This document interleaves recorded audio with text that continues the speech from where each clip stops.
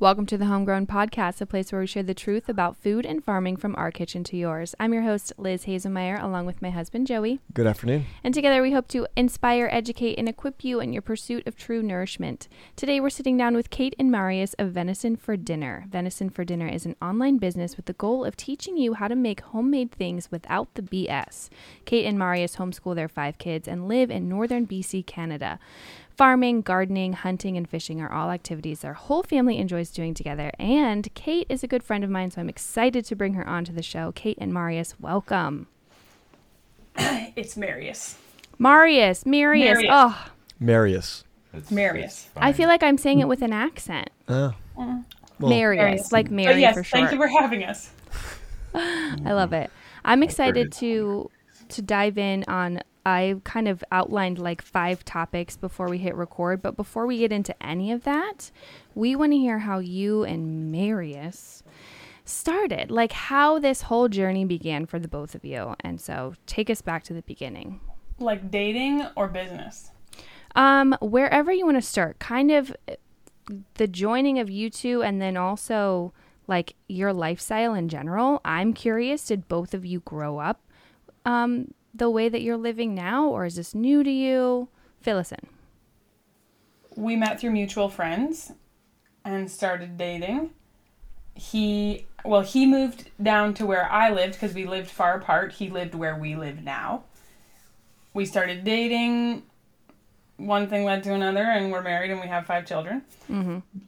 But growing up, my grandparents had just got out of farming around when I was born. So there was rural roots, but my grandparents weren't farming anymore. It's a small island. They were sheep farmers. And it was a rural community, but not really a rural farming community. Not really much gardening. Like you picked blackberries and made jam and made pickles and that sort of thing. But it wasn't like we were growing a lot of stuff. That was the people you knew.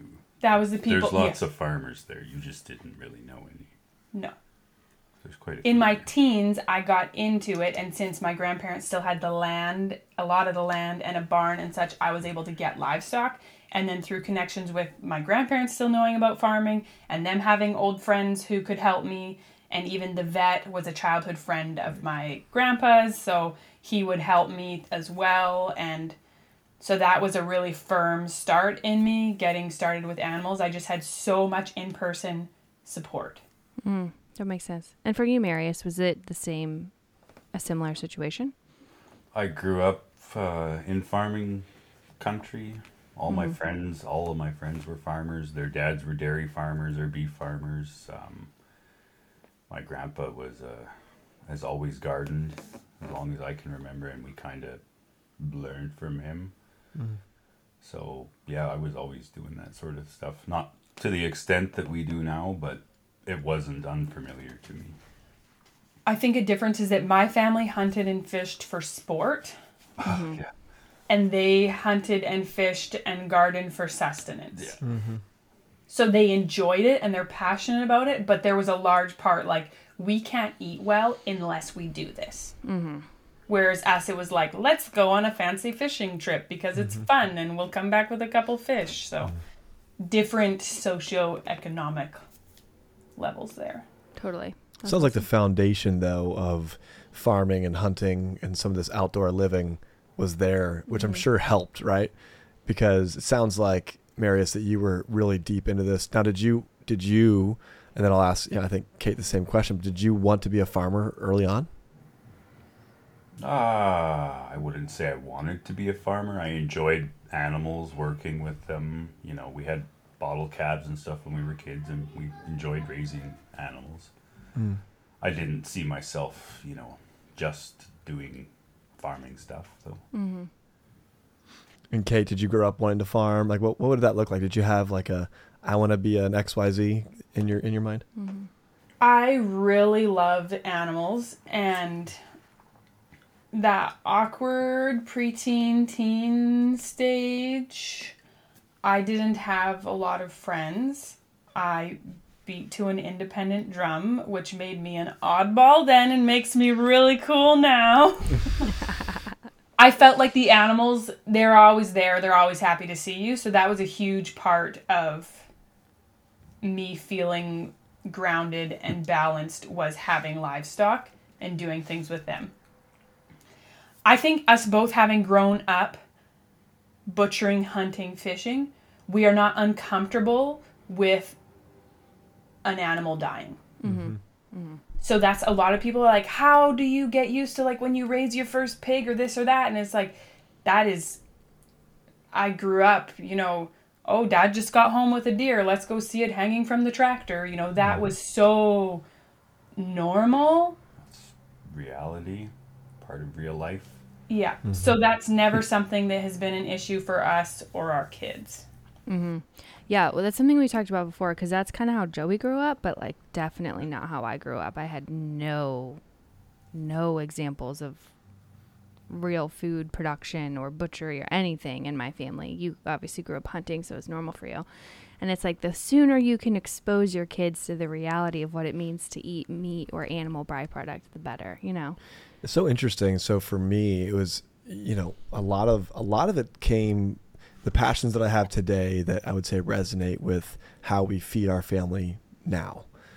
When I was growing up, I had, you know, father or grandfather figures in my life that I would look up to, and some of the things that they would do, these are the things they would do, right? So my grandfather on my mom's side grew up a farmer, and he just couldn't get it out of his system. He worked a blue collar job, ended up working in a Procter & Gamble factory, which is headquartered in Cincinnati. So that's kind of like how we got into there. But he always wanted to get back into the fields, and so you know, raising animals I have his steel like cow milking bucket here today, but I don't use it for milking cows, unfortunately. But like that was his life. And we were even talking before we pressed record, just his way of living never changed. He just didn't always have a farm. And when I got a little bit older, we ended up starting a little like a roadside produce stand. He would grow, you know, corn and vegetables and acres of corn, tomatoes, zucchini, squash, these sorts of things. We would all go out there as kids. I was homeschooled, so schooling oftentimes was just like going out to the garden. And then in the summertime, obviously, it was just work in the garden, work in the fields with my grandpa. And then my dad hunted. And so his side of the family, we were always in hunting. And so those things became, it's funny because I went through seasons. The reason I asked the question, if you always wanted to, is that there were seasons where, because it was something that was almost forced on me, I really disliked it. Mm-hmm. And so there was times where we had like going hunting. I remember the first couple of times was really exciting because finally I get to go with dad. And then eventually it's like, I don't want to get up early and this is super annoying. And, you know, we go out there and we sit around and I'm bored and I'm, you know, 13 and I just want to go like play video games or run around the backyard and shoot paintball guns, these sorts of things. But, you know, today it's almost like, as you mature and you look back on those things that become ingrained, it's almost like a familiar smell. It becomes very nostalgic, and so now I'm kind of locked in. But it's awesome. It sounds like for you guys growing up, these things were not only part of life, but like this is what you did and enjoyed. Would that be correct? Yeah, they were part of your lifestyle and part of any holiday. Like, even though my parents could have financially afforded for us to go to Mexico, probably, like that's my assumption, we were more likely to do things like go fishing, go grouse hunting.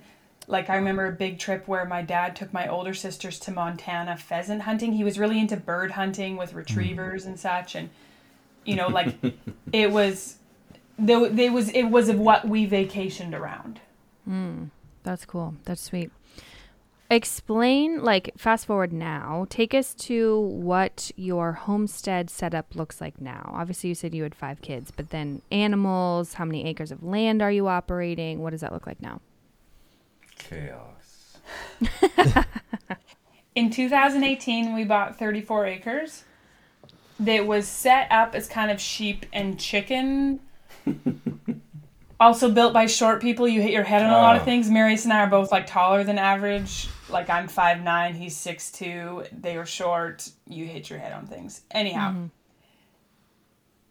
we have pigs, milk cows, chickens, dogs, cats, and milk goats. And quail. Right, there's quail too. raise quail. What does that look like? They're small. So Marius wanted quail because he had pickled quail eggs once, and they were just perfect on homemade ramen. So then it became this whole bougie thing where he needed his own quail. So I got him some quail, and the next year then we hatched our own quail, and we had piles of quail, and then the kids left a gate open, and we lost most of our quail. Oh no. And then so we had about 15 over winter, and we were like, you know what? This is just like, we could be using this pen for chicks. It's an insulated chicken coop. We don't need to be using this for quail, right? We're kind of over the pickled quail egg stage. And then the quail, they noticed this and they started laying like more than they had ever laid before. And then one of our pigs, so we have this breed of pig called Kuni that's like this big. And they're a grazing pig, and they're slow growing, but they're known culinary for really good taste. Wow. And they don't root up and destroy pastures in the same way. Anyhow, one of them got out and opened up the quail run and let out all the quail. The kids found some. Apparently we have 5 left. And they're still laying well. You have 5 left, and you started with how many? Oh, I think we started with 10, and then the next year maybe we had 20 or 30, and then we had 15, and now we have 5. It's fluctuating. Oh, yeah, that's sweet. It'll go We up, butchered a few. I feel like there's not much there to... They're more work than they're worth. Yeah. The quail eggs are cute and fun, and they really don't cost much. They don't eat much. Yeah, they're really cheap to keep around. Yeah. So the quail are not poultry. They are categorized in the same as like someone having a pet bird. So if you lived where you couldn't have anything like that, they also are almost completely silent. They make like little chirp noises. You could have them in your backyard for eggs and meat. That's good to know. I didn't know we could have quail here. I've heard of people raising game birds. I've always, at least that's what I've called them, like pheasants, quail. Yeah. There's so many. I just went on a dove hunt recently, and I did horrible. But Yeah. I feel like dove hunting is one of those things where you either just absolutely get a million of them, or you get 0. And that was my experience recently. But Can you tell them about your experience dove hunting? did you go dove hunting recently? That you tried to shoot on our driveway? Yeah, I made it a personal bore we got like 2 doves or something. And I thought, I've never ate dove before, so I got my 22 out, I ate a nice high perch, and I took a crack at it and missed, and it ricocheted and shot the window out of our shed. And, Oh my gosh. Yeah. And then I said, well, I guess I'll leave the doves alone. That wasn't worth it. Yeah, they're tiny little birds. Expensive dove, right? Yeah, there. it's an expensive Yeah, dove exactly. right there. So raising game birds, though, so you got them for the eggs. I was going to ask. I mean, I have so many questions. Are you now replicating said ramen? And So delicious. yeah, I mean, you got the broth all figured out. Quail egg. They're so different than regular, like chicken eggs. A pickled quail egg is the perfect ratio of their yolk is a lot creamier. But the white, you're not like, now I have a big bite of white and now I have the chalky yolk. Like, it's such a different experience eating them. And when you have them pickled in the fridge, they're just ready to throw in your ramen. It's not like you now need to soft boil them to put them in your ramen. They're the perfect bite size. I've done them in potato salad too instead of hard boiled eggs. Super cute. I dig that. So we're making ramen, and we're making pickled quail eggs for said ramen. And now is there like an age at which you harvest them? I mean, how many of these quail have you eaten at this point? I mean, I'm really curious with all the animals you have. I don't even think you finished telling me about all the animals because I was so distracted by the quail. Yeah. But I think we ended up just making some soup with the quail because it was like there was like 4 we were butchering, Yeah, and they weren't going to make anything worth us eating. So we just made a really hearty broth and soup with them. I got it. Okay. Similar to like a dove hunt, you'd want quite a few of them for a meal. Yeah. Okay. That makes sense. So talk to me again about the animals. I heard pigs. So we have the Kuni pigs, which they're really neat because you can't push grain on them. You can't force them to grow fast. They're very slow growing, which is appealing to us because we're not in a hurry. And we need something like that to feed all the byproducts from our milk cow, the whey from cheese making, skim milk when you make butter, all those sort of things. You need something to feed that to. Otherwise, you're just dumping it, and that feels like the circle is incomplete. Mm-hmm. So we were raising a few pigs, and every 6 months you were butchering, and you were just handling so much pork, and like as well as the milk, they're also like you're dumping a 5-gallon bucket of grain to them, and it's just like this huge consumption. Oh, we raised them to sell, and then whatever, people started raising their own a few years ago. In 2020, people just like, because we're near the end of a food chain, like a supply chain, we were very affected by a lot of supply chain issues. Wow. So people took a lot of it, and they were like, a lot of people were like, you know what? We have 5 acres. Why aren't we raising our own pigs? Like, there was a lot of that. A lot more people like, why don't we have our own eggs? Like, why don't we have our own? So that's really cool. But we either had to like change how we were doing things or just get out of selling it. And we decided to just get out of selling it. We ended up with 7 pigs in our freezer. I think like 5 or 6. 5 or 6 pigs. We ended up eating an obscene amount of pork. We're sick of pork. Wow, that is a lot. So pandemic hits, supply chain. Everyone remembers. Holy smokes! All the ships out in the canal. I mean, these are the pictures that I envision when you say that. And everyone went out and like started their own homesteads if they hadn't already, and got pigs and especially where you all are living. So our province is essentially, we're the most west coast province of Canada, and our province is essentially a rectangle. And we are right in the center.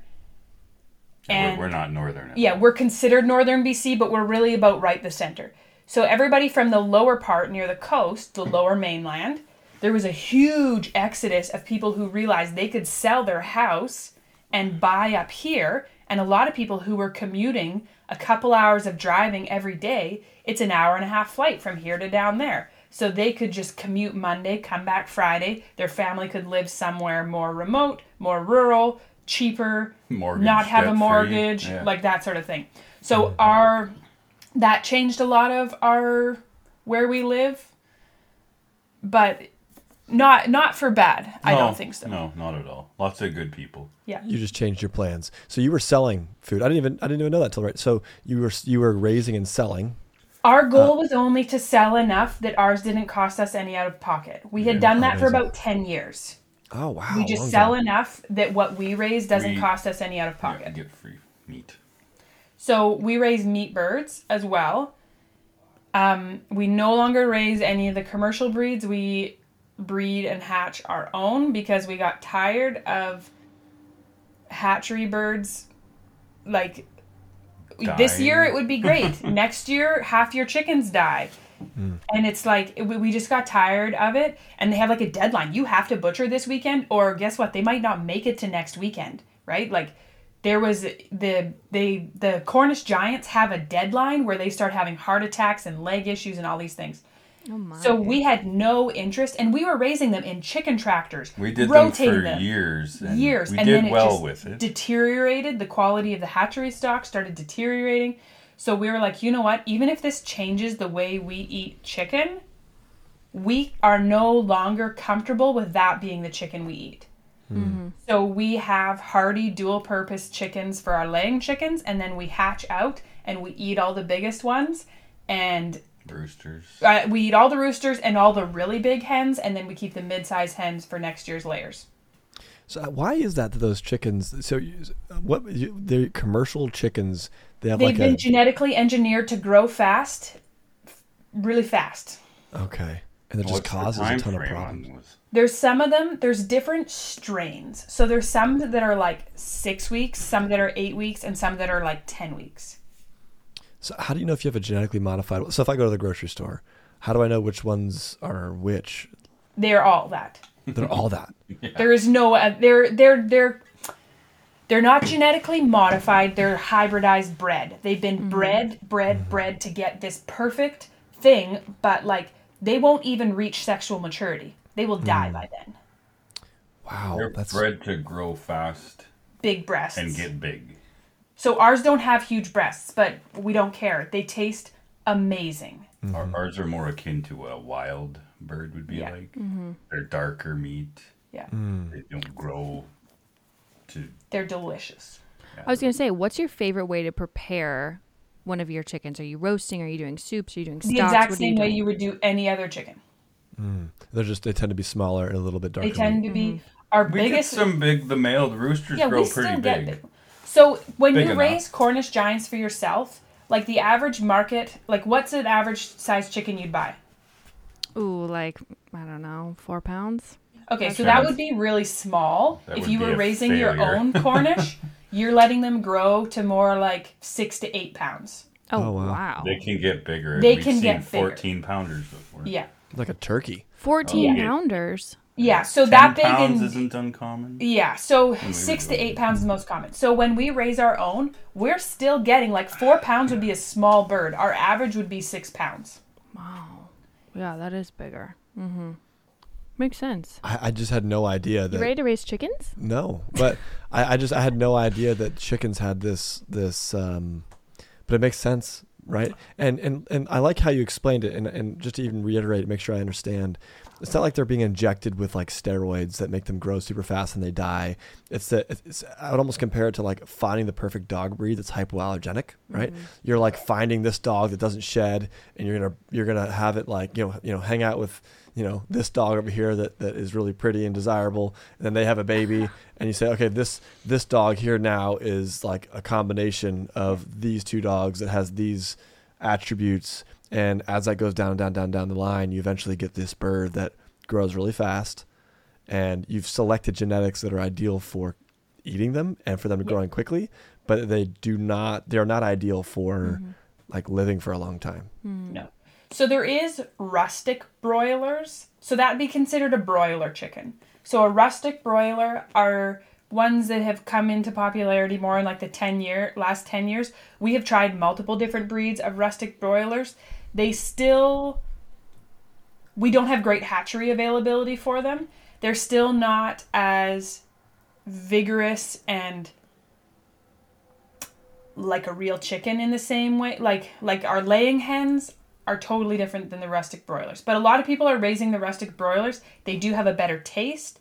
They're darker meat. They too. take a bit longer to grow. There is those sort of things. So you could seek out smaller farms doing rustic broilers like Freedom Rangers, Mistral Gris.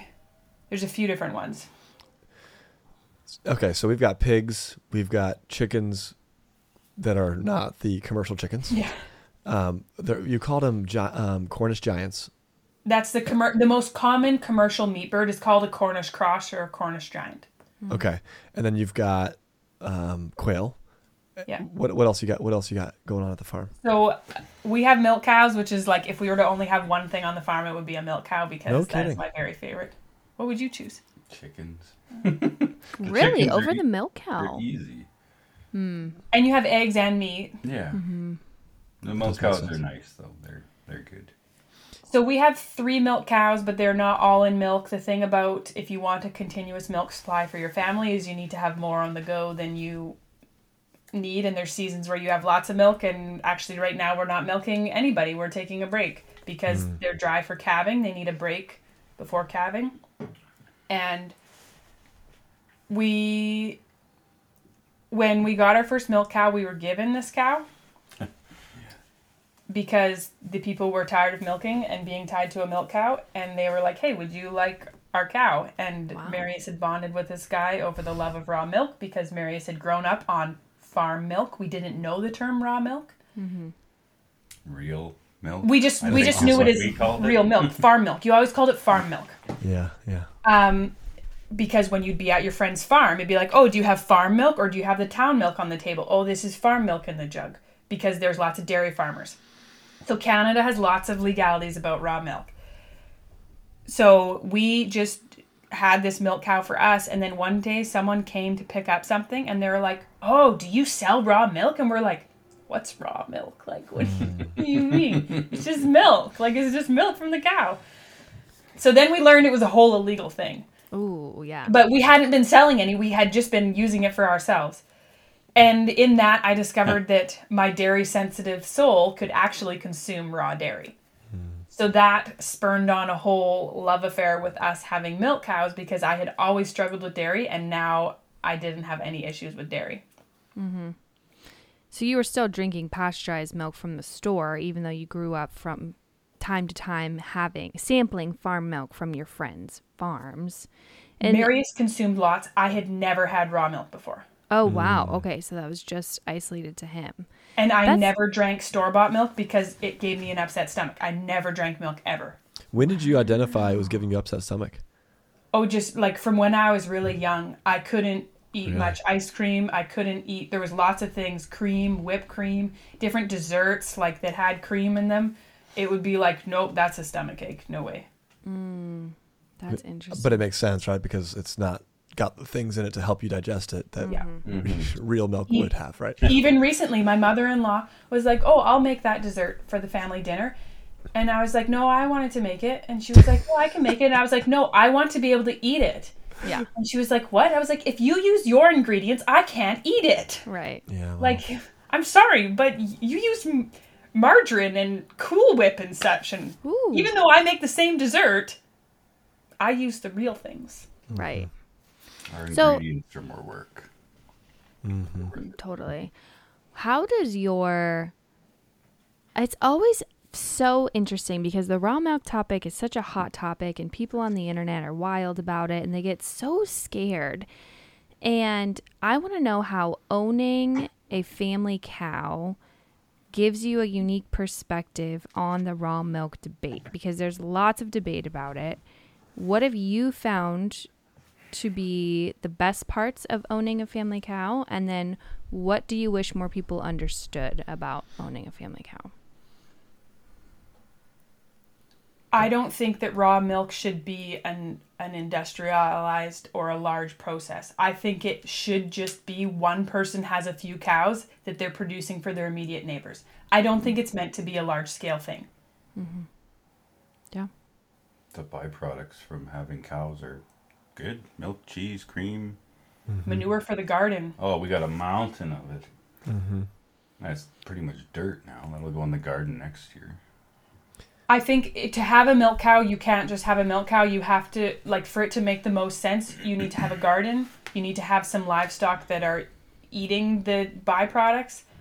I think people don't realize that, like, while a milk cow is not our religion, like, we will live and die by taking care of this milk cow. Like, she takes care of our family, and we will do anything to take care of her and make sure that she is well cared for. Like, we have canceled family vacations. We have done things like that because when you commit to having livestock, like, God made us stewards of these animals. We are in charge. We are not equals with animals. We are in charge of them, and that is a big, heavy burden that God has given us. To say we're equals diminishes our job in taking care of them. What do you say about cow health? How do you view cow health, making sure that she is well? Are you ever scared of contaminating your own milk? How do you view all of that? Cleanliness is key for milking a cow. You win some and you lose some. Some days the cow's foot goes in your bucket right when you're done milking her, and the pigs get milk. Most of the time it's pretty good though. So we have fed raw milk formula to 2 of our babies starting when they were 2 weeks old because I can't breastfeed. So when you are feeding a 2-week-old baby raw milk, you are so careful about cleanliness because you have to be. But I think if your cow is healthy and you're in tune with your cow, in the States you have to do a lot of disease testing before you buy a cow. In Canada, just because we don't have the population, Like Canada is geographically bigger than the US by a little bit. I don't know quite how much, maybe 10% or something. But we only have 10% of the population of the States. Oh, wow. Like it's something like if you have 350 million, we have 35 million. Wow. So the density of people and thus livestock and everything is a lot less. So there's a lot, the different diseases that people deal with in cows, we don't have those. So that immediately helps you out. But if your cow is healthy and you are feeding it well and they have access to minerals and whatever, like... You can see if you have animals long enough, you get to know them. I see my cows every single day, many times a day. So when I go out there and I can see when something's wrong with them. They just have the look. And cows, I find, are the easiest ones to know. I can tell by looking in their eyes if there's something going on. They have a brightness to their eyes that you don't really notice unless you spend lots of time with them. But when that brightness is gone, okay, something's up. What is it? And I mean, they get sick just like people do. They get runny noses, they sneeze and do their cow thing, but as long So as they have a interesting. baseline of good nutrition, like humans, they're very hardy. and they live outside. They don't get to hide from the weather. Like they have shelter, but like the cold, they're tough animals. It's actually better for them. If they're in an enclosed barn, the rates of pneumonia and such skyrocket. If they have windbreak and shelter, but fresh air, they would do much better than enclosed in a heated barn. No, they get a good bed and everything. We make a nice bedding pack for them. But What were you going to say? I was going to say, it's so interesting even hearing them talk about how, like, getting to know their cow.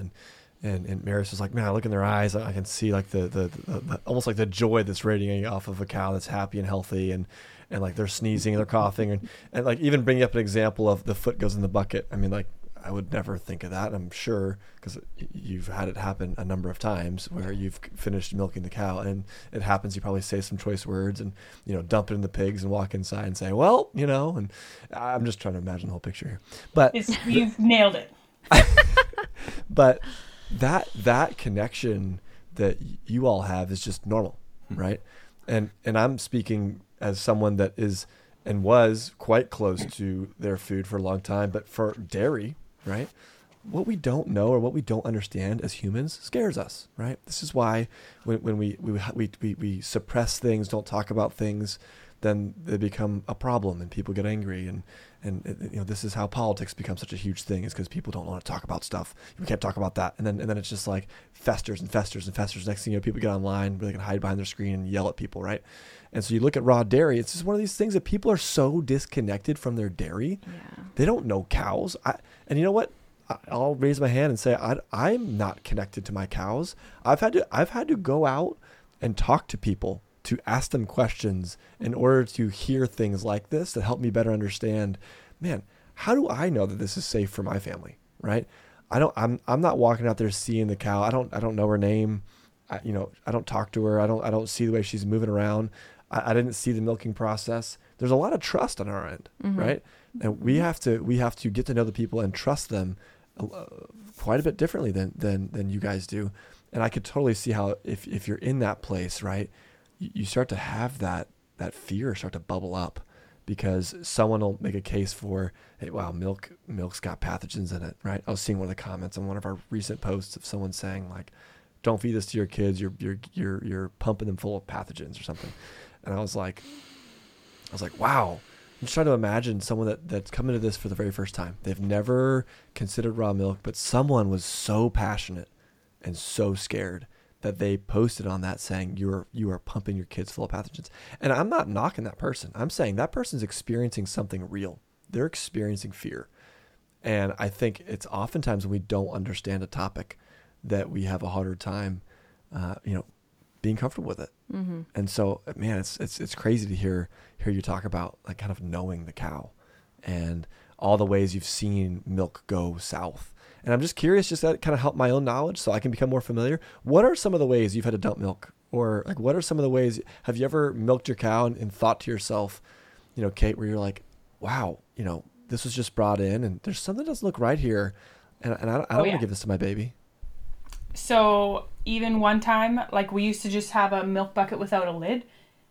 And I was walking back to the house and I walked under the roof and water dripped off the roof into the bucket. And I was like, no, this is not okay.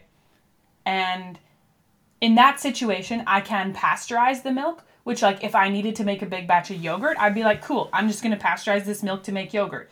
Or if I'm like, you know what, I got a lot of milk in the fridge already, I just turn around and go feed it to the pigs. We filter the milk every time we bring it to the house. It gets put through like a coffee filter type thing. And that filter tells you a lot. So we can catch something like mastitis a lot faster than a large farm can, because our one cow or two cows, we see in the filter, there's this tiny, it looks like a tiny cheese curd. And I'm like, oh, she's got the beginnings of a blocked duct. And you're hand milking them usually, so you can tell just with their body language if they, kick you. Oh, they'll be grumpy or whatever. They're grumpy, you can tell something's up. They have bad days too. So like a little cheese clot in the milk doesn't tell me I need to dump that milk, but that tells me that cow has maybe something's starting for them. Maybe the last milking, someone else milked them and they held back. And then because cows can hold back their milk like you wouldn't believe. So then I have this essential oil rich cream that it's actually used in commercial dairies too. Dynamint, Uttermint, something like that. And you go and you rub it on and it helps. And so you can get ahead of something like mastitis before it gets to the point that you need to use antibiotics. Mm-hmm. What is mastitis? I'm sorry. You don't know what mastitis is? I don't.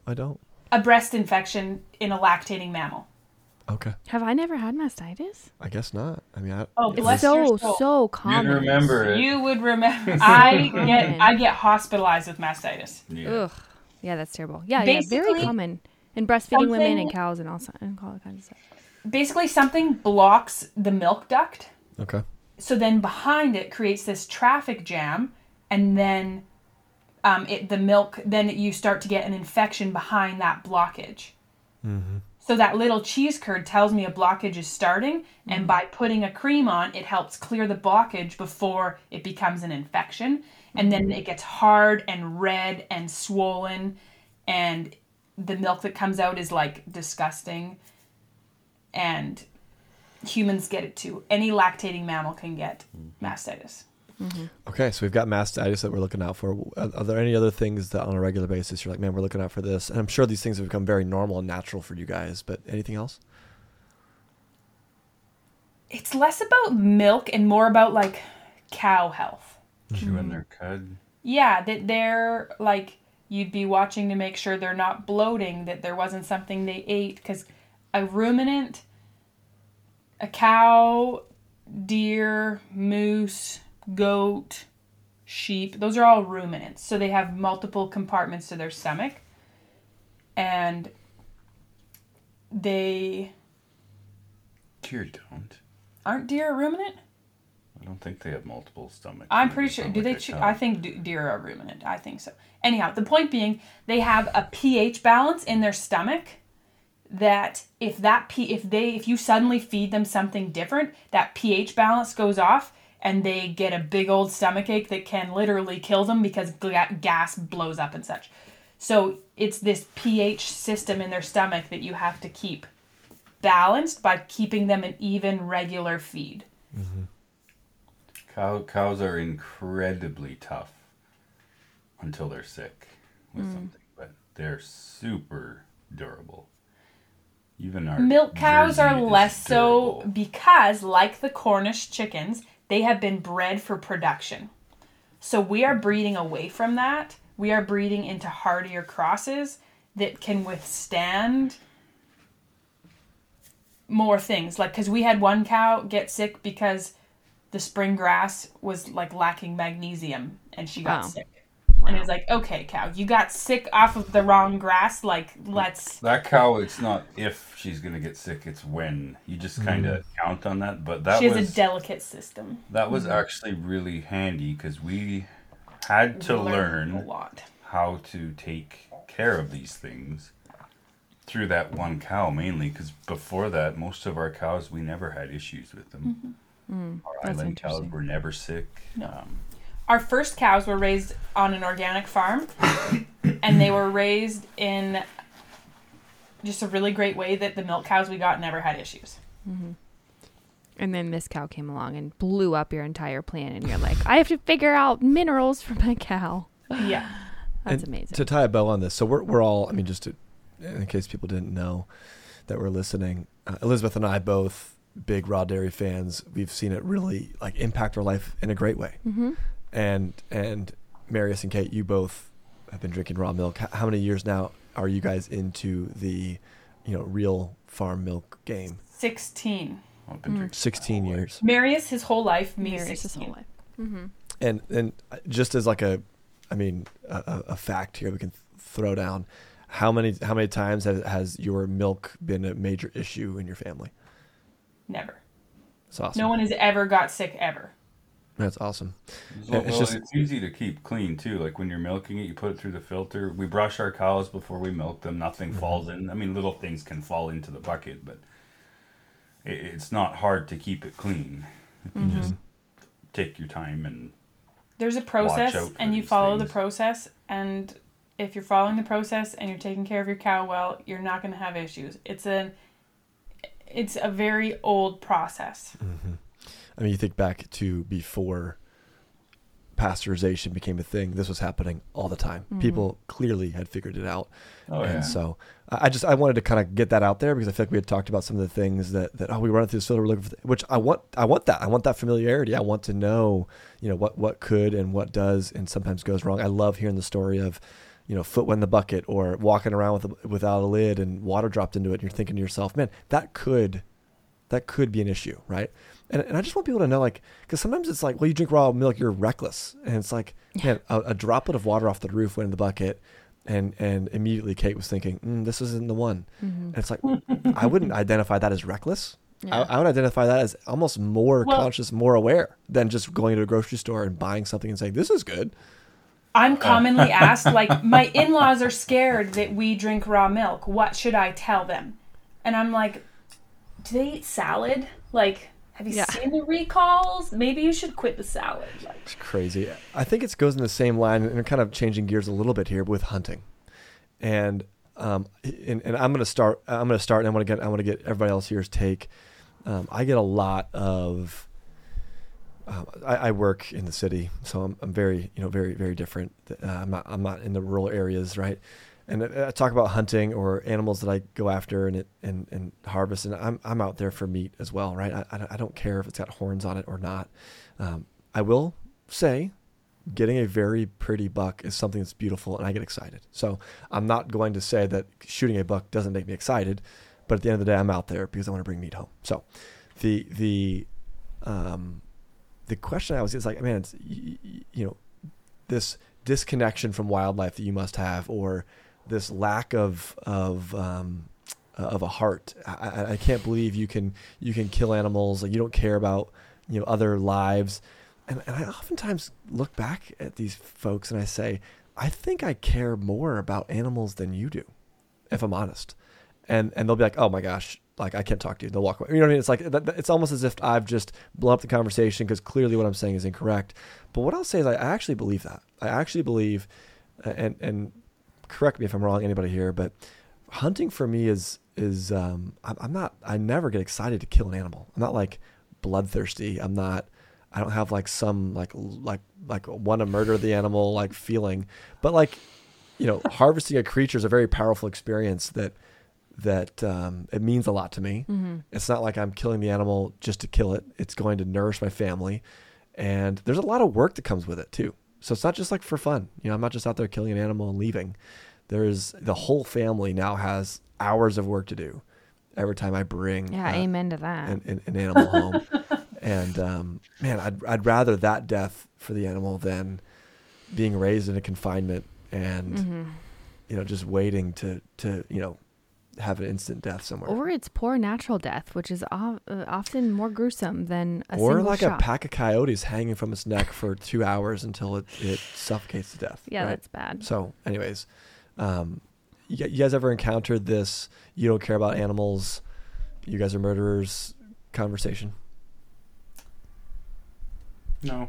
Not much, because Everybody I know hunts too, so. They're in the game. like online, I don't get it that much, but like I'm venison for dinner.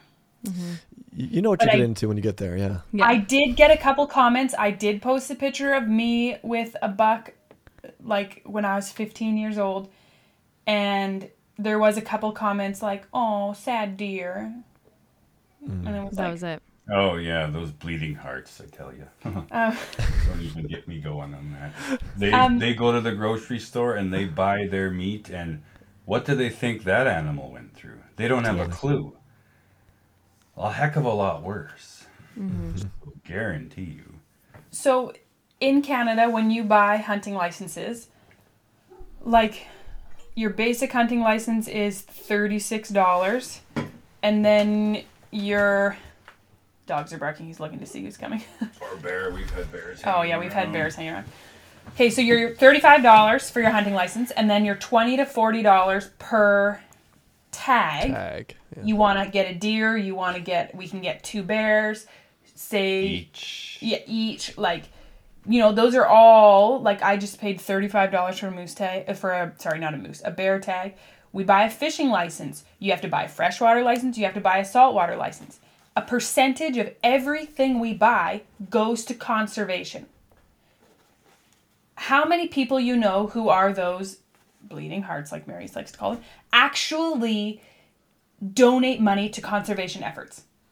Yeah, oh my gosh. Yeah, probably Right?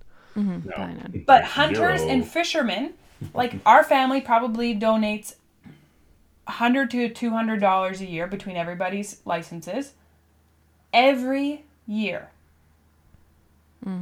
If people didn't have a grocery store to go to, what would they'd be looking at that poor little deer a little differently, because they'd be really hungry, they'd be starving, and it's either die or kill it, drink its blood, tear its heart out, Right. and eat it.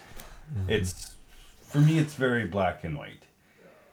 But I grew up, my dad gave me the keys to the gun cabinet when I was, how old would I have been? Not very old, in my early teens. I had to shoot things to feed my brothers and sisters, and that was just what it was. I didn't do it because I thought it was fun. It was like... You got your PAL when you were young. Actually, I guess I did. Yeah, you had all those things. In Canada, you have to have a hunting license, your CORE, it's called, Community Outdoor Recreation Education, something like that. Conservation, outdoor recreation, education. Before you can get a hunter's number, Yeah, I before had it then when you I can was have 10, so... Yeah, and so then your PAL, your possession and acquisition license, is what you need to take a course then to be able to buy a gun. And then from there you can also get your restricted PAL, which is to be able to buy handguns. So when you're under 18, it's a POL, so it's a possession only license. You can't buy guns, but you can hunt with guns. You can, whereas so he could hunt on the property around them without an adult there legally. That makes sense. Let's talk about bear. You guys eating bear on a regular basis? A lot. Yeah. So It depends on a good year. The spring wasn't very good. We didn't kill a spring bear, but this fall's been great. They're everywhere, and they're... Yeah. So for us, we have a really great local butcher. So we butcher most ourselves, but we have a really great butcher who does smoking and curing, that we can get all sorts of things made. So bear, because it's not, we can get 2 bears each times 4 of us who have licenses. And it's not that hard to get bear, whereas a deer or a moose is a lot harder for us to get. We want that meat to be kept in cuts. We want to enjoy that as cuts. So the bear will debone and bring to the sausage factory. And so we just got dried cranberry smokies made and honey garlic pepperoni. And this dry salami, which is kind of like a farmer's sausage cross summer sausage type thing that we use for sandwich meat or whatever. So we get things like that made for convenience, for easy meals, for hunting snacks, for that sort of stuff. Hot dog roast. Yeah, we do. We love having hot dog roasts, but not one of us can actually stomach a hot dog anymore. Are you cutting your bear meat with anything before you turn it to sausage? Like any pork in there, or is it just They bear? add pork fat. They do. Okay. Yeah. I was wondering with all the pork you guys had, I was like, maybe they're just like cutting this bear No. down. They got so much pork in their freezer. Okay. But I did for the first time, because we got some really nice bears this fall. I saved a couple roasts and I made steaks and stew meat and the back straps. And then I did save some that next time we pull out the meat grinder, I'm going to grind up some as well. Partly because we want to try it, and also in doing keyword research for blog stuff, there is a lot of demand for bear recipes. What does bear taste like?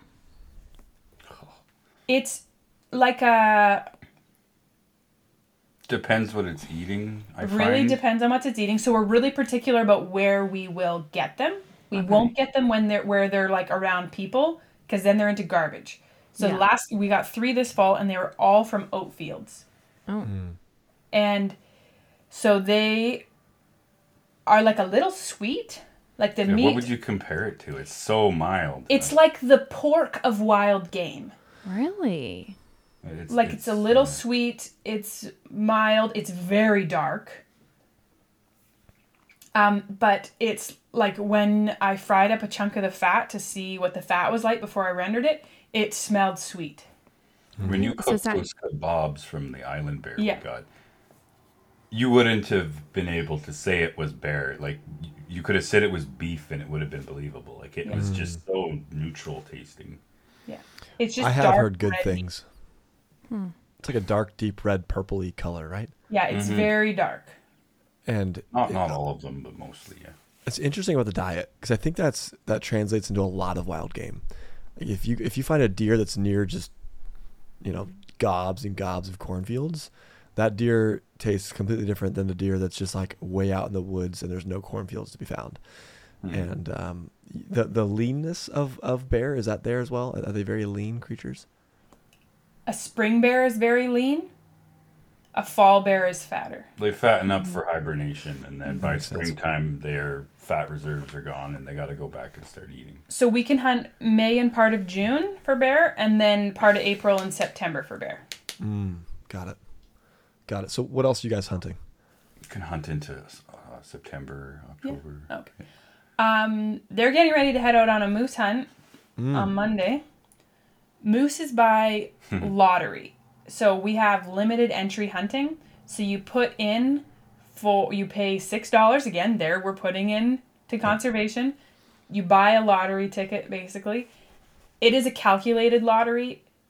If the odds are 1 to 4 that you get one, probably every 3 to 5 years you're going to get a tag for it.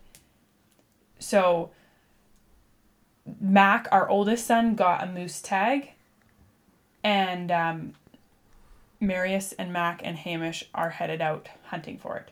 So That's you also, exciting. you have to put in when you put in your lottery, say it's a 2-month season, that 2 months is split into 2-week chunks, and then there's management units within our region. So are you putting in 6-8 early season? Are you putting in 6-9 late season? So there's strategy there too on when and where you want to hunt. And on the where, are you guys hunting your property or is it public? So It's crown land. I mean, we could, That's if there what- was one on our property, we could shoot it, but they're not really. in the wintertime, they'll come in, they winter down in the valley. We live down in the valley, so they'll winter down here when the snow gets too high up in the high country, but there's no snow right now, so they're just all over the place. So You gotta go looking for them. our public land is called crown land in Canada. Okay. Crown land? Like crown? Because we are still governed by the Queen of England, or is there still a Queen of England? Is it a King of England? I don't know. Yeah. We're still technically part of that. Interesting. Yeah, that's interesting. Okay, Yeah, cool. it's hilarious. It doesn't actually play into our day-to-day life at all, except for that the name for public land is Crown land because the Crown owns it. Yeah, that's what I was thinking when you said it. Well, it's called Crown land, but the government is who does whatever with it. Yeah. Yeah. So like people can get a Crown lease to graze Crown land. Makes sense. I'm curious on a day, maybe not day to day, so granular, but like on a weekly basis, what is your guys' work life, parental life, homeschool life, homestead life look like? Like what are some of your weekly rhythms that really work for you guys? Because you do have a lot going on. I mean, I think people listening to this show are going to be like, they raise all these animals and they hunt and they make cheese. Like, it's just, I think for someone in suburbia or in the city or even in the country who's not quite as in this kind of real food, traditional food movement, it can feel a little like, what do they do? How do they have time for everything? So tell us kind of what your week looks like. I'm so curious. Number one, I'd say you make time for what matters to you. The amount of time it takes to milk a cow is the average time someone might spend scrolling on the toilet. I'm not even joking. One time I came in from milking and my oldest was like, I thought you were in the washroom. And I was like, I just got done milking. Like, You're a fast milker, though. But even at that, like, people waste a lot of time in things that are not refreshing them physically, spiritually, emotionally. You are killing time in things that do nothing for your soul. So we are really busy, but then when we rest, we rest. Like, we sit out on the deck without our phones with a tea or iced coffee or a glass of meat or something, and we just sit there and we chat and we look around at our farm. Like, we're not just watching TV in the evening and wasting time till bedtime. Our weeks change with the season. Yes, Spring, that's summer, so... fall. You know, it's that time of year is busy. You're, double timing it because winter's long, but things kind of slow down. You don't have gardens to water. You're just maintaining the things. We get all our firewood done in the spring, summer, fall. Like, it's quite hilarious. You spend, how is it? Like, most of the year preparing for winter, yeah. How many, 4, 5 months, 6 months? Yeah. That aren't winter? Just going balls to the walls, getting everything done so that in winter you can eat food and be warm. So in summertime, we're not doing school. We have a garden. We have more animals in the summer because we've bred chickens, things have given birth. We're, doing that sort of stuff. We're not homeschooling. Let's say we are milking. We milked for most of the summer. In the morning, we'd get up. So I'm the early bird. Marius is the one who will work till midnight or 1 a.m. He loves those hours when everybody is sleeping to work. So I'll get up at 6 or 7 with the kids. Some of them will go out to milk and do chores. I'm making breakfast.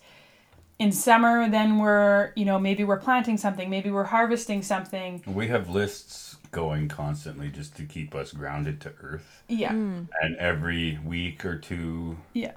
you revamp your list. Okay, spring has turned to summer. Okay. Yeah. The spring list gets not thrown out, but you reshuffle your priorities. Okay, we got to get this done. We got to get that done. So we're working on all sorts of things. Change. And then, like mid-afternoon, it's a warm summer day. We're getting our stuff done. So by 3 or 4 o'clock, we're all wrapped up. All the animal chores are done except for evening milking. We've got dinner pretty much figured. And the kids and I will go to a lake or a river and just spend, within 10 or 15 minutes of us, we have so many amazing public accesses. So we'll go spend a couple hours there, come home, have dinner, do chores, like, milk the cow, little kids go to bed, and then we're outside working on watering the garden or weeding something or whatever. So my hours are kind of like 6 or 7 a.m. to like 9 or 10 p.m., whereas Marius is like 8 or 9 to like midnight or 1. So we kind of have a little bit of overlapping, but that works out well in a lot of ways too. In winter, we're up in the dark. In some winter days, it's not light till 9 a.m. We're slower. We sleep in longer. We have breakfast. We do morning animal chores. We're doing school by about 9 a.m. Yeah. Marius is the main homeschooler.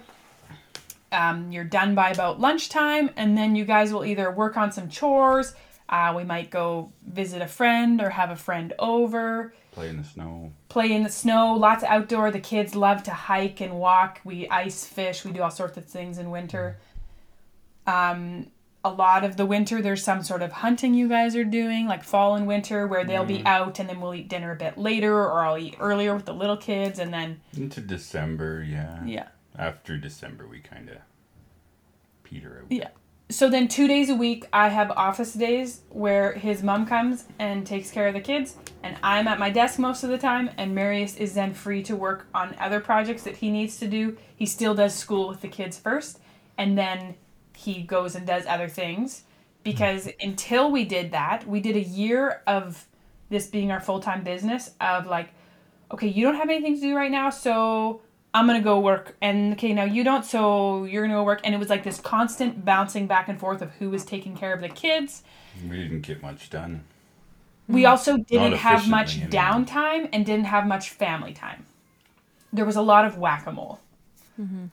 So by having 2 set days a week that I work in my office, and I don't really work the rest of the days of the week, I might do bits of filming here and there if it's like day in the life type stuff, and I do Instagram on weekdays, but then the rest of it, I can just unplug and step back from that and focus on family stuff.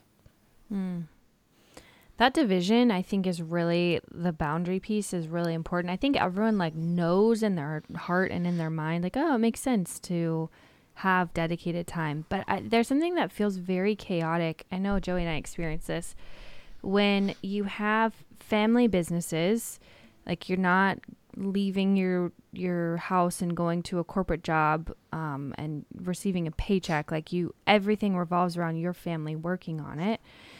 And you want to have flexibility in your day, and your kids are around and they see you working together. But then there is also this jumble of, okay, but like, when are we doing work things or when are we doing family things, and what does it look like when those intertwine, and is that okay? Is that bad? Is that good? Even this week, I had to take on a role that I don't normally take on, which is like shipping out our products for Hazelmeyer Goods, because my father-in-law is moose hunting in Canada, funny enough. But like, I wanted so badly to be like, I just wish the kids would get out of the house because I have all this inventory I don't want them to mess with. And my house is not set up for shipping because I don't ever do it. And then our middle daughter was like, Mom, can I help you? I really want to help you. And I was like, okay, I'm just going to lean in. And she like packaged stuff. She was putting labels on. She was folding paper. She was doing a great job. And I was like, okay, this is a moment I could have missed if I was so focused on getting my work done at a certain time. But instead, I was kind of forced into incorporating her into it, and she loved it and she had a great time. I felt like I got to see a little bit of a different side of her, you know? I think kids being a part of family efforts is very natural. I mean, there's a reason why, right, school's off in the summer, right? That wasn't like, well, the summer's so fun for kids to play. That was not how that started, right? The way it started is exactly what, Marius and Kate deal with, right? Summer is like, we're like trying to prepare for winter coming. And we need all the hands we can get, right? You know, it's like, dude needs to go out and milk the cows. I'm going to go out and start splitting some firewood. I'm going to start like mending the tarps so we can get them covered for like when the snow falls. Like that kind of stuff has to happen.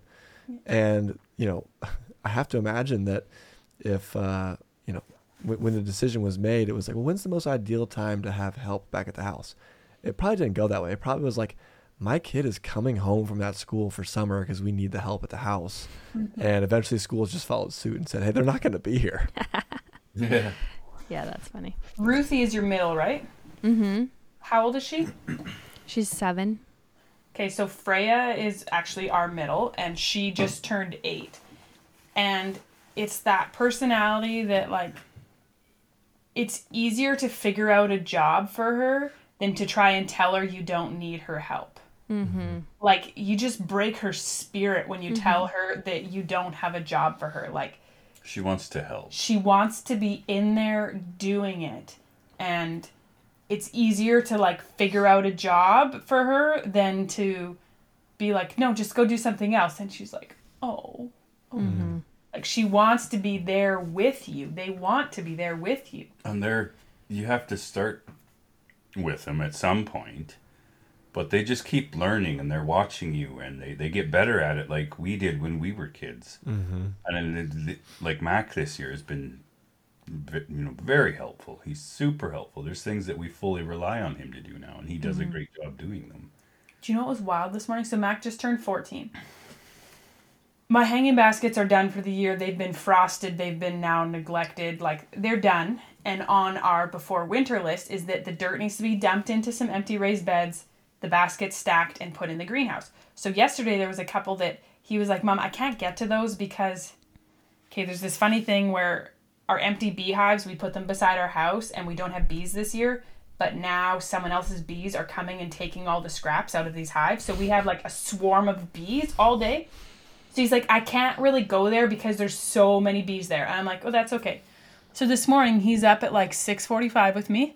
He looks outside, notices there's no bees there. He goes outside. I'm like, why is he going outside right now? Mm-hmm. He goes, gets those baskets down, dumps them, goes and stacks them, deals, and comes back inside. And I was like, wow, thank you for taking that initiative and thinking that. I never would have thought to like do that early in the morning or late at night. And he just saw like, this is my opportunity. This is when I can do it. That's sweet. The motivation is there too right now because we have a hunting trip looming, and we've all been hitting the to-do list really, really hard because we're going to be gone. So that makes sense. So, Joey, when you said something earlier about how when you're about 13, you felt like you'd rather just be home, like sleep in, play video games, play Nerf Wars. Do you think you lacked ownership over hunting? It's interesting. It was a one trip a year that I got. So we didn't live on property. We owned property in upstate New York, very, very close to Canada. It's like in Baldwinsville, Syracuse, that kind of area, at least not probably near your area of Canada. Opposite side. But it was a one trip a year thing, and we had to travel 10 hours to get there, and we'd be there for like 10 days. And so I think it was a lot more of like the displacement, all my friends are out of school because it's near Thanksgiving break, and I'm leaving for 10 days and I'll come back. And that was probably most of the reason that I would experience that back in the day. But when I had ownership of something, I think to your point, that felt like mine, it was much more exciting. And so funny enough, I didn't get it. There was no gun cabinet for me to get keys for. But when I was between 12 and 14, I can't remember the exact age that I was, but that was when I received my first 20 gauge shotgun as like a gift. I was like, now I have this. Now I always tell people, it's not like I was like running around with it. It was like, here's your gift. Now give it back to me, and I'm going to go put it in the safe and keep it protected. But like when I would go hunting, now I had my own firearm that I could use, and that was awesome. And that totally changed the game for sure. But that was something that like once I received it, I was super excited. And it felt like I was more in the game, and definitely had more ownership of that experience for sure. So to get a hunting license, was it just like, now I have a hunting license? I had to take a safety course. So it was back then, it was 2 days. Each day was 6 hours. I had to go to this class and listen to this guy talk about, all the ways you practice gun safety, and then the different legalities and laws that the U.S. has for hunting. So like here, we can't shoot lead shot at game birds over water. Yeah, I'm guessing that's the same in Canada. Yeah. Things like that, rules that you wouldn't otherwise know unless you took the class, but makes sense when you think about it. Like, a bunch of lead going in the water is probably not a good thing. But and different calibers in different states. So here in different states, there's different firearms you're allowed to use for big game, and like straight wall cartridges in Ohio, but no high powered rifles. So like no 300s, 30-06s, things like that are not allowed to be used in Ohio, but in Indiana you can. So in Indiana you could use a 300, 30-06, 308, those sorts of things. But in New York, actually, there was no rifles allowed. It was muzzleloader, shotgun slug, these sorts of things. So anyways, those kinds of things we learned in hunter safety class. Same. The island I grew up on, there is no rifles. Was there Only really? shotgun. It's a small island. It's a small island. It's just safety, right? So even for a moose, then you were expected There's no to. moose on a small island. Understood. Okay. I was There's gonna say only I was deer. thinking you're How do you take that down? a moose. I mean, you could with a slug for sure. With a You'd have slug, to- you could for sure get it. yeah, you could. You just have to get pretty close. Do you think that is what is leading?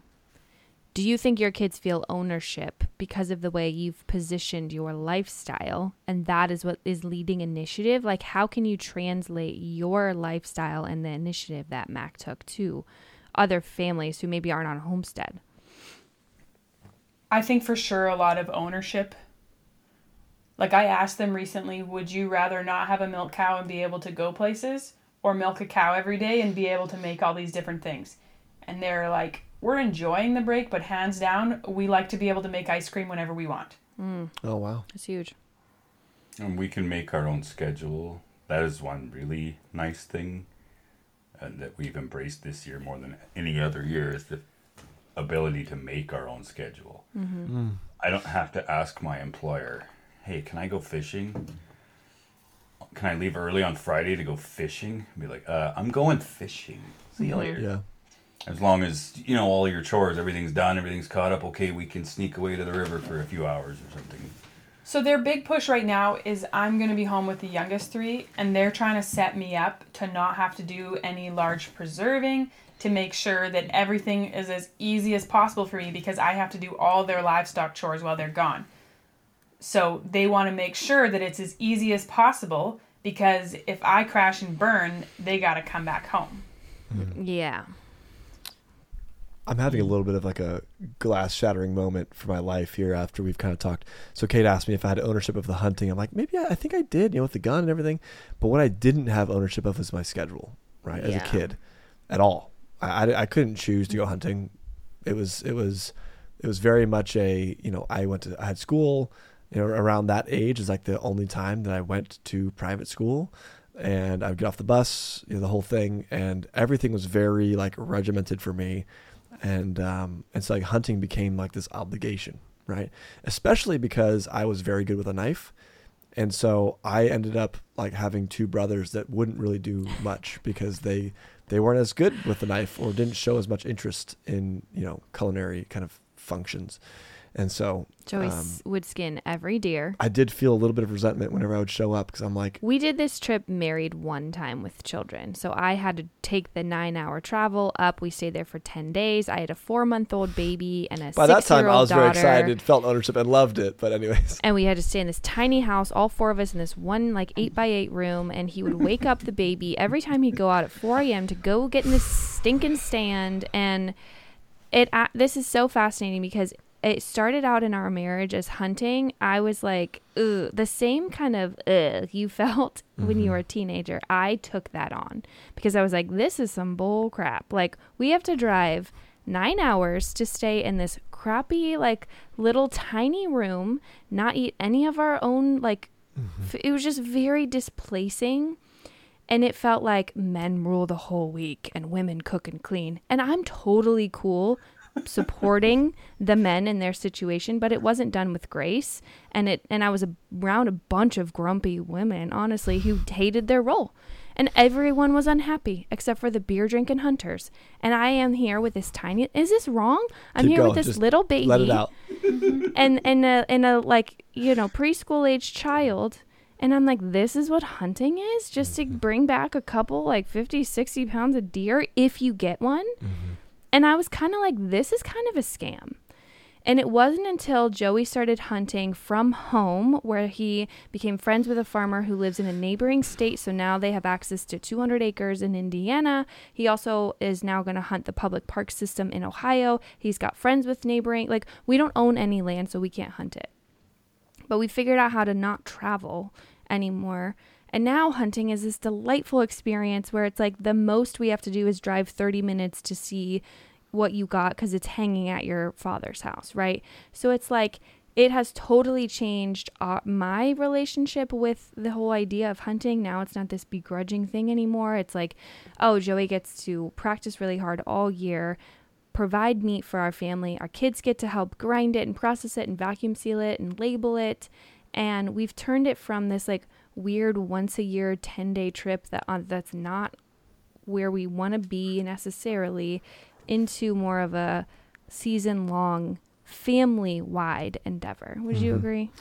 I'd be interested to know how you see the transition of like me leaving and disrupting the family rhythms being resolved. 'Cause I'd just be interested to know if you feel that way. But also, I would say that I hunt significantly more now than I ever did. Yeah, you definitely do. From like a time perspective, because it's more local, and the 10-day thing was like, this is it, and then we're done, and it's over. And it's now like 10 days of misery versus know. like 4 months of like, you're kind of gone all the time. That's exactly it. They're gone all the time. They're gone all the time. Exactly it. So the first winter that Marius was home, he would go out every day after lunch, before dinner. He would be like, I'm going to try and get a coyote at my friend's, beef farm, because the coyotes would go after the calves. I'm, like once deer season was done, I'm going to look for chaga. I'm going to scout for this. Like, he was always going for something, and I was a little resentful to start. Like, how can he just go? Like, I can't just go. Mm-hmm. But then I realized it was kind of the equivalent of like someone going to the gym. He's going out for a hike. It's not on our property. He does a short drive to somewhere. Nothing is far away, though. Nothing's far away. It is so key for his mental health that he goes out into nature. He has to go scout or hunt for something, like every day. Mm-hmm. Whether it's fish or mushrooms or deer or coyotes, like he's got to go. Herbs. Yeah, even for herbs, plants. Like plants, he'll go like, I'm going to go pick fireweed to dry. And I'm like, okay. I know it's not. You asked for fireweed. Yes. It's exposed. It's about what he's hunting, but it's also just about him needing to just go be in nature. Yeah. I love hunting, fishing, absolutely love it. Foraging. Live for it. A lot of it for me, the thrill of the chase. Mm-hmm. Is more rewarding for me than actually pulling the trigger. Mm-hmm. I enjoy all the steps involved, the butchering, the gutting it, dragging it out of the bush, throwing its carcass in the vehicle. For me, the actual act of hunting for it and seeing if I can outsmart it and play the wind, sneak up on it. I always try to get as close as I can. Mm. That is, I've had seasons where I didn't kill anything. But I got close and I saw things and I decided I'm not pulling the trigger on that. That's not what I'm shooting today. Mm-hmm. And for me, that's my favorite part. So, and it's with everything, fishing, finding mushrooms, anything like that. Mm-hmm. And that's actually so I shot a bear this year, and I haven't shot a large game animal since I was pregnant with our oldest. I had done lots of hunting. I have never actually got to the point where I got something in my crosshairs. And our second oldest son got his first bear this year too. And after I got mine, Marius was like, you know what? I'm kind of enjoying this shifting into being the guide. I really enjoy guiding you to getting one. That is a new role, and I'm enjoying it. And that makes sense because you love the thrill of the hunt. So you had already got your bear, and then you get to take us out. I've pulled the trigger many times and put lots of meat in the freezer. So you guys can have a turn. But the boys couldn't do it at that point. They're just getting to that age where it's like, yeah, I want to hunt. Let's go get something. I'm like, all right, you give her. I'll bring you. Let's go find something. That's cool. I love that too. Passing along things like that, I would say, for me is also awesome. We have a little hunting camp of guys that we put together that we go out together.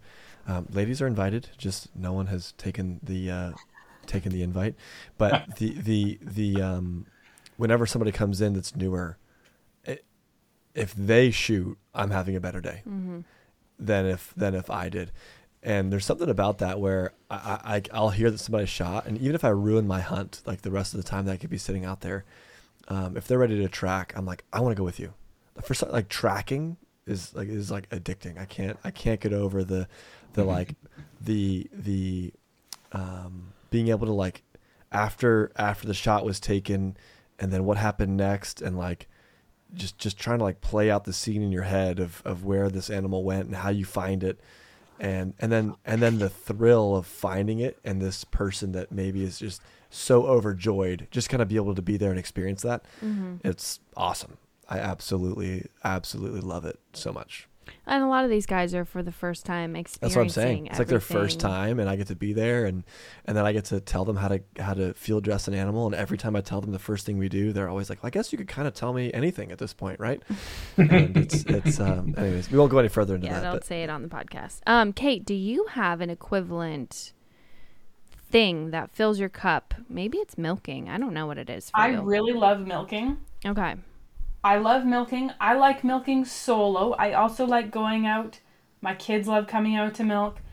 The last month or so that our cow was in milk this summer, I actually bought some little disposable cups and brought a jar of maple syrup out. And the kids would come out just to get like some maple syrup in a cup, and they'd fill it with milk and sit there and drink it with me. And the boys, one of my favorite things in winter is we go out and it's so dark out and it's snowy, and like outside the barn lights you can see the snow, and we milk and we sing hymns, and it feels like God is in there in the barn with you in the dark and snowy, and it's just such a lovely thing. I like reading books. I love reading books. That. I have really stuff. lovely in-person friends who have lots of children too. If 3 of us get together, there's like 18 kids. Like we're the smallest family of my closest friends.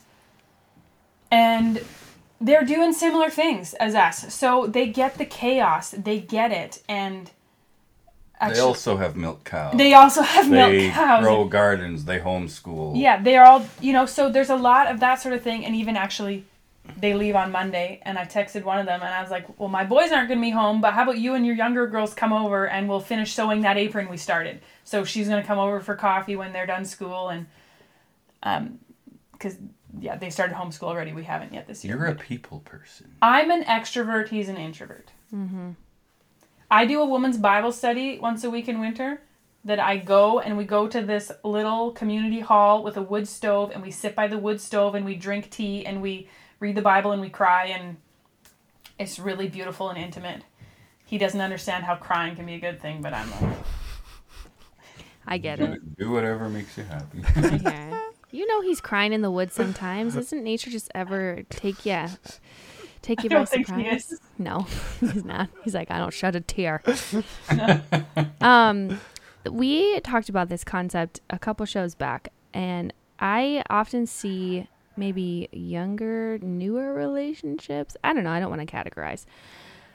The household split of this 50-50 lie, which I think it's total bogus. But like, love to hear your division of labor and how you leverage each other's strengths, because the thing we talked about on the show is like, we don't split our housework 50-50 or our family responsibility 50-50. We just leverage what each other's strengths is. So maybe that means one person does 100% of XYZ while the other person takes on something else.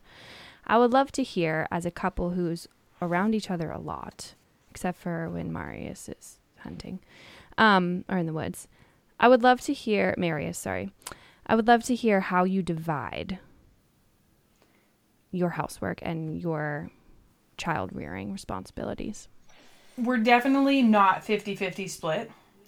We also think that it is simpler that, like, this is your job and this is my job. And there's no, like, well, I did it last time, so you do it this time. Like, there's that. Like, we'll get into that, and then we'll get bitter about it. Because it's like, well, no, I milked last time, you milked this time, right? Whereas when it's like, you milk mornings, I milk nights.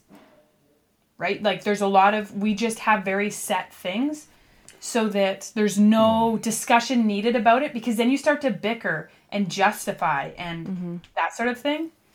There's lots of things that you're just way better at than I am, and there's things that I'm better at than you are. So. Like, I don't touch firewood until I put it in the wood stove. There is firewood for me to put in the wood stove. I don't take care of anything that leads up to me putting it in the wood stove. Last night, Freya was up at 1 a.m. She wasn't feeling good, and he was still up working, and I was like, check on Freya. She had come to me like, Mom, I don't feel good, and then he came in, I was like, go help her. Because he's already up, he's awake, he's doing it. So, but lots of things, like, I make most of the meals because I can make meals faster. He makes really delicious food. But a pot of soup is like a project for him. Me, it's like throw it down and walk away. So I'm better at the fast meals for just busy days. Well, you did it for so many years while I was off working. Yeah. That you were, like, I got good at what I did, but you also got good at what you did. So you're yeah. But he makes really delicious things. They're just projects. Like, he's the one who'll make fish and chips, right? Whereas I'm the one who'll, like, throw in the pot roast and potatoes in the crock pot so we have food that night, right? Like, there's a lot of that. I keep track of, like, household inventory. Like, what do we need? What do the kids need for winter? Do we have adequate medical supplies? You know, things like that. But on that note, I'll be like, this is what we need. Can you go get this for me? Because I struggled with masks. I was very pregnant with Amos during COVID, our youngest, and I struggled to breathe with a mask on. So walking through stores was like, I was going to pass out. And I just felt a lot of anxiety around shopping when I was pregnant with Amos. And Marius is like, you know what?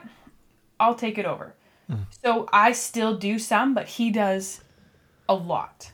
Like, I don't have to... Or we do it together. Or now, actually, we've kind of grown into this thing that our kids are old enough that, like, we'll be like, hey, let's go do town errands together. Let's leave them at home and go get iced coffee and go get the couple errands we need. We have a house cleaner. I will say that. That is something, even when Marius worked full-time, we had a part-time, like, once or twice a month house cleaner because I never could get the house cleaning to the point where I could put time into hobbies to do something to fill my cup. So we spent a bit of money to have someone help with the basics of house cleaning, and then I felt like I had time to do something that filled my cup. So that was...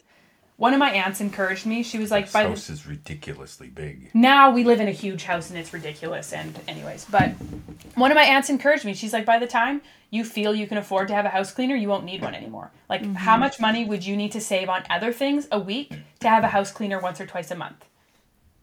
So we figured it out to have $160 a month that was 8 hours a month of house cleaning. And that made a huge difference in our life.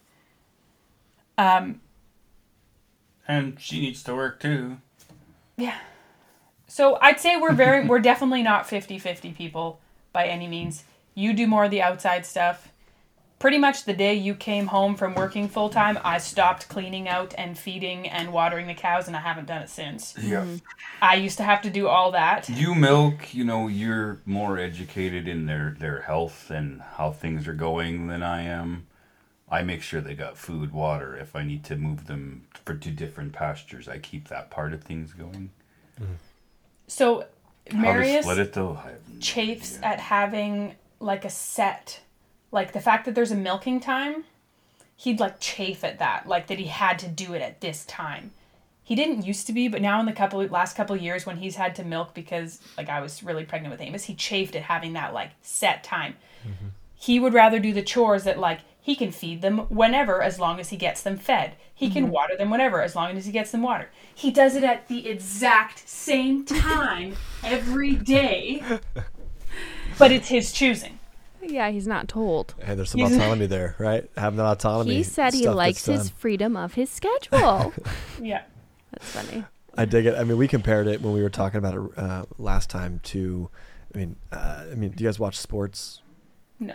No, we don't either. We don't watch a lot of sports. I played sports. I played sports. I don't mind watching a hockey game every now and then. But yeah. But like so hockey, for instance, right? You're gonna have a goalie, a keeper, right? You call it a goalie.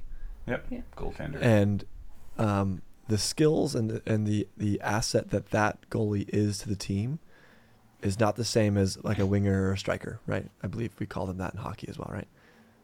Left winger, right winger. There you go. And so right, these players, they all serve the team, and they know the positions.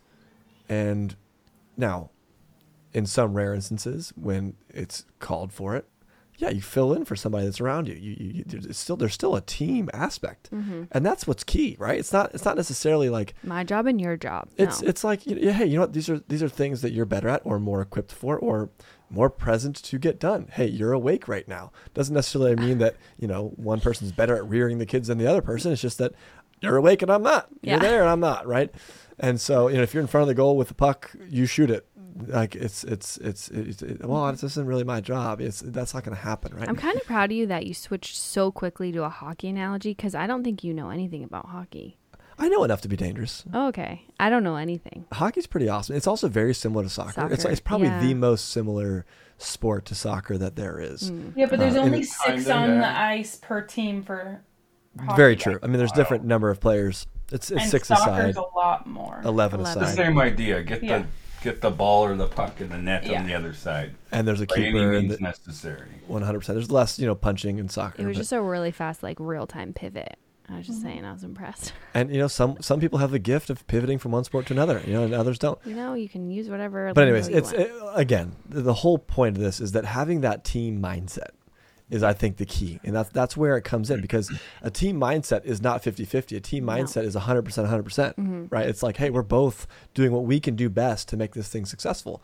Oh, yeah. And that's outstanding. Love that you have a cleaning support. Yeah, I think that's great. Makes me interested to know what cleaning support around Cincinnati, Ohio looks like. Hey, yeah, our house is kind of small, though, I think. We had an 1,100 square foot house. Oh. Wait, before? When you got the cleaner? Yeah. Really? Well, that's encouraging. Yeah, that is on the 4 small hours side. in an 1,100 square foot house, your house looks like new. You go out to the library to visit a friend, you come home, and your house is a new house. Yeah, that is. That's true. Very modest. Our house gets real dirty, especially. What's your square footage now? 3,500 square feet. Oh, yeah. That is big. She doesn't even touch our basement. I don't think she's ever seen our basement. She would probably have a jammer if she went down there.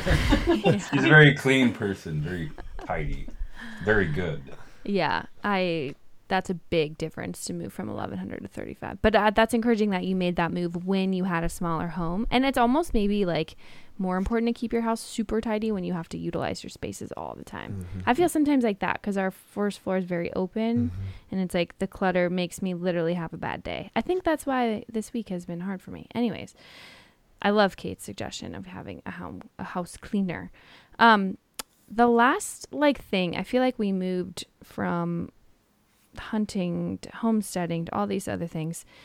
I want to know what you're excited about specifically with Venison for Dinner, your online business, your blog, your YouTube, whatever element of it you want to talk about. I want to know what is exciting you about the future of Venison for Dinner, or just something that you love and are excited about in regard to your business. So I'm more of the strategy and planning person, and Marius is more like, hey, can you help me do this? Can you help me do that? Could you do that? So I'm the one who's working on the... I make sure everything has food and water. You do help with business stuff, but I'm more of the driving force in the business. Mm-hmm. So I'm working on a kitchen skills course right now that will release in October, that I'm making a lower accessible price point because I want it to be really accessible to people, like things you wish you learned growing up. Mm-hmm. And that I think it was a podcast I listened to that was like, you know what? I do so much in high level stuff, like making cheese and making sourdough. What about the people who are in suburbia and just looked at the back of a package for the first time, or starts looking at the cost per pound of different things and realizes they want to do better? Yeah. And I feel That's like you outstanding. guys do a lot of that. Mm-hmm. That's outstanding. I love that. The kitchen skills, we're talking like kitchen mechanics, like knife cuts to peeling apples and pears and potatoes. Like, are we talking about the actual mechanics of the skill of it, the craft?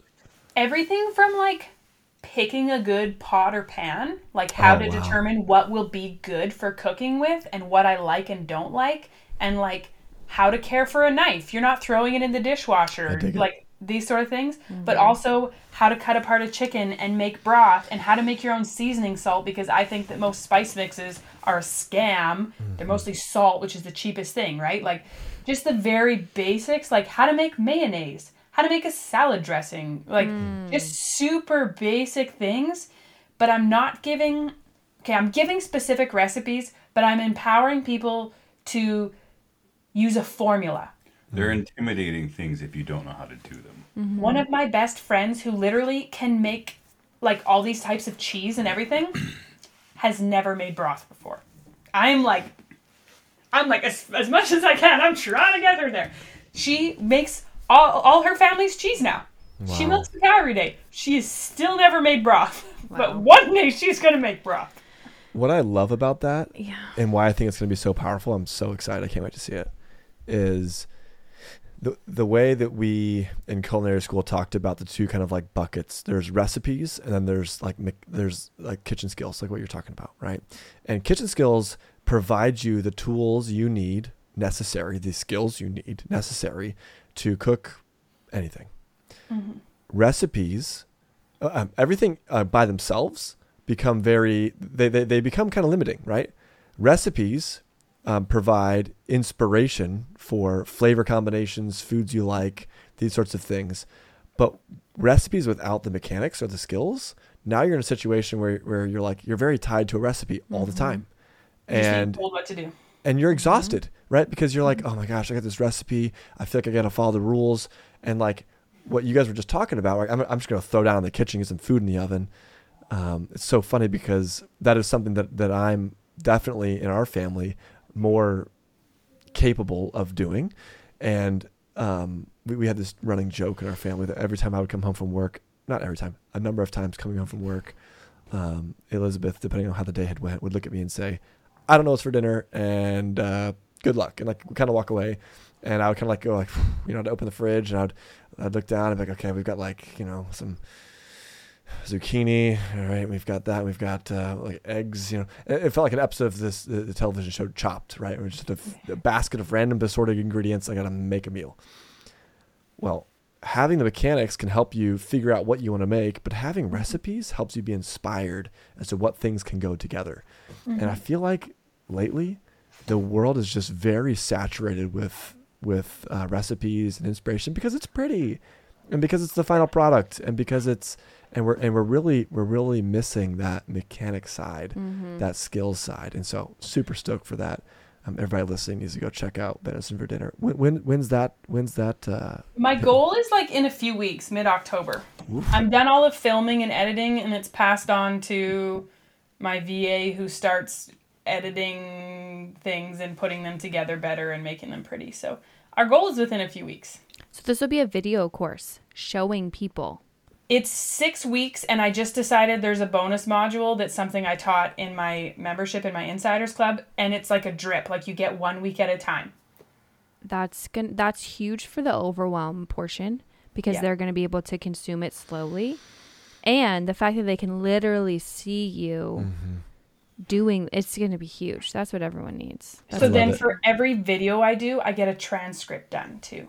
Because you don't always actually want to watch the whole video, or you don't have good internet or whatever. So I do a transcript. Any of the paid offerings I do, there's always a video transcript for those who just need to like skim through. Is course creation, this is just a side tangent, lots of people had questions about your business, but is course creation where does that fall in terms of things you genuinely enjoy doing for your business? Would you rather write a blog, do course creation? Do you like YouTube content? Like when you're like, oh, if I could wake up today and do one thing, what would that be? I actually say I would prefer YouTube videos over all of them, but YouTube is like the least income provider Yeah. out of all of them. Blogs, I struggle to play the game with blogging. Like, I want to give you a muffin recipe that you could use banana or applesauce or pumpkin or squash and have a great muffin. Yeah. But no, you need to write the banana recipe, the applesauce recipe, the pumpkin recipe. And I hate playing that game. I play it, but it's like, no, you just need one recipe. Why do you need 4, right? But it's how you play the game. The course creation, where I struggle with, is making smaller courses and not like, suddenly I'm like, well, I need to add this and this and this and this and this, and it becomes this huge beast of a thing. Wow. That makes sense. Because I can't help it. Yeah. And that's kind of how I feel like you don't want to leave any strings untied. Like, you want to equip people to be able to go do the thing. I can't tell you how many times I like share a salad and people are like, what's the recipe? Because they want to know the dressing. And I'm like, how do you not know how to make a dressing? How do you not know it's an emulsifier, a fat, and an acid? But like, why? So that's what I'm explaining in the salad dressing unit. Yes. Like, these are your oils. And now we're using mustard because it's an emulsifier. So Right. it's not about necessarily the flavor, but the emulsifier. And here is your acid options, right? This is what these are. Like, so that's the whole thing in like, not just being like, and now we add vinegar, but understanding like, I could add lemon juice, I could add balsamic vinegar, and that's going to... that's going to change how the direction of my salad dressing. Understanding the categories and not just the ingredients. Yeah, totally. I'm in with that. I'm very I dig excited it. for that. I do believe, right? That's those two buckets working together. You can learn the mechanics of making a salad dressing. And then when you get to go make food, you're very stumped. You're like, well, what flavors go well together? And then you learn a recipe. You're like, you know what? This this duck, right? And I want to create a dressing for the salad that goes with this. And you're thinking, all right, what goes well with this duck? And then it's like, well, there was cranberries in this, and so I'm gonna make something a little bit sweeter. Well, balsamic's gonna be great with that, right? So it's like you can start to make connections when you have that inspiration. It's like people are just chock full of inspiration, and what they're missing is exactly what you're making. That's awesome. I dig it. I love it. Anything else you guys wanted to cover, or any questions we didn't ask? Yeah. I don't know. I feel like we've talked a lot of questions. Is there anything you would like to say, Marius?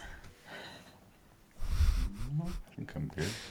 I feel like Marius is a classic example of holding your words for the highest potency. Is that how you view your parenting too? Because I feel like when you speak, you're saying, like, it's the opposite of Liz. Everyone's listening to me ramble on, and they're like, you should have more potency in your words and talk less. I need to be more like Marius. The less you say, the more it means.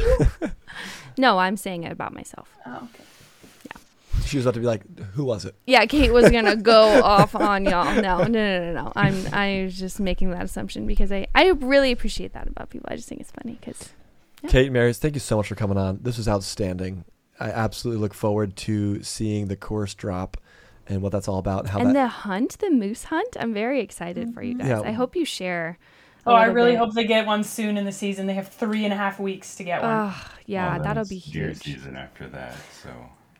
This is true. I'll be texting Kate, like, are you alone right now? Are they hunting? What's going on? We can... we already had one of our older neighbors called. He's like, so? And I was... How is the hunt going? I'm like, no, they don't leave till Monday. He's like, oh, I thought they left yesterday. He's like, already calling to check in and see how it's going. That's sweet. Outstanding. Yeah. Well, good luck on your hunts, and I'm sure we'll be talking to you guys soon. Yeah. Yes. Thank you for having us. Said goodbye to Kate and Marius, and here we are, sadder than we were before because we're not hanging out with them anymore. Yeah, that was a great conversation. I feel like we covered quite a range of topics. I really think her question to you was interesting about hunting. And it makes me think about how we can build in some ownership into our own kids and just the tasks that they have around the house and how they might view those growing up and what it looks like to actually take part in a family mission versus be a part of a tradition that they feel disconnected to. So that's interesting. It is. Friends, you know the drill. You heard a lot from Venison for Dinner, from Kate, from Marius today. Go check them out on Instagram if you haven't already. Check them out on YouTube. They've got a kitchen skills course coming out soon. Definitely get on that. VenisonForDinner.com. Yep. We also got stuff for you too. First and foremost, this podcast. Hey, if you're looking to support the cause over here, we don't really talk about it very often, but hey, leave us a review. Give us some feedback. We love that. Mm-hmm. Helps us be better and helps us, with the algorithm, if you will. So go leave a review. Let us know what you think. We've also got other things going on. We've got nutrition curriculum for you at homegrown_education. No. That's our handle on Instagram. homegrowneducation.org. We've got tools for you to use to get your kids into the real food game, helping them learn some of the things that have helped, Marius and Kate. We've got Hazelmeyer Goods, shopth.com, where we sell coffee, tea, soaps, sponges, things, household goods. Get on that. And you can find us on Instagram, homegrown_education, and find me at Joey Hazelmeyer, and you can find Elizabeth or Liz at Liz Hazelmeyer. And until next time, that's a wrap.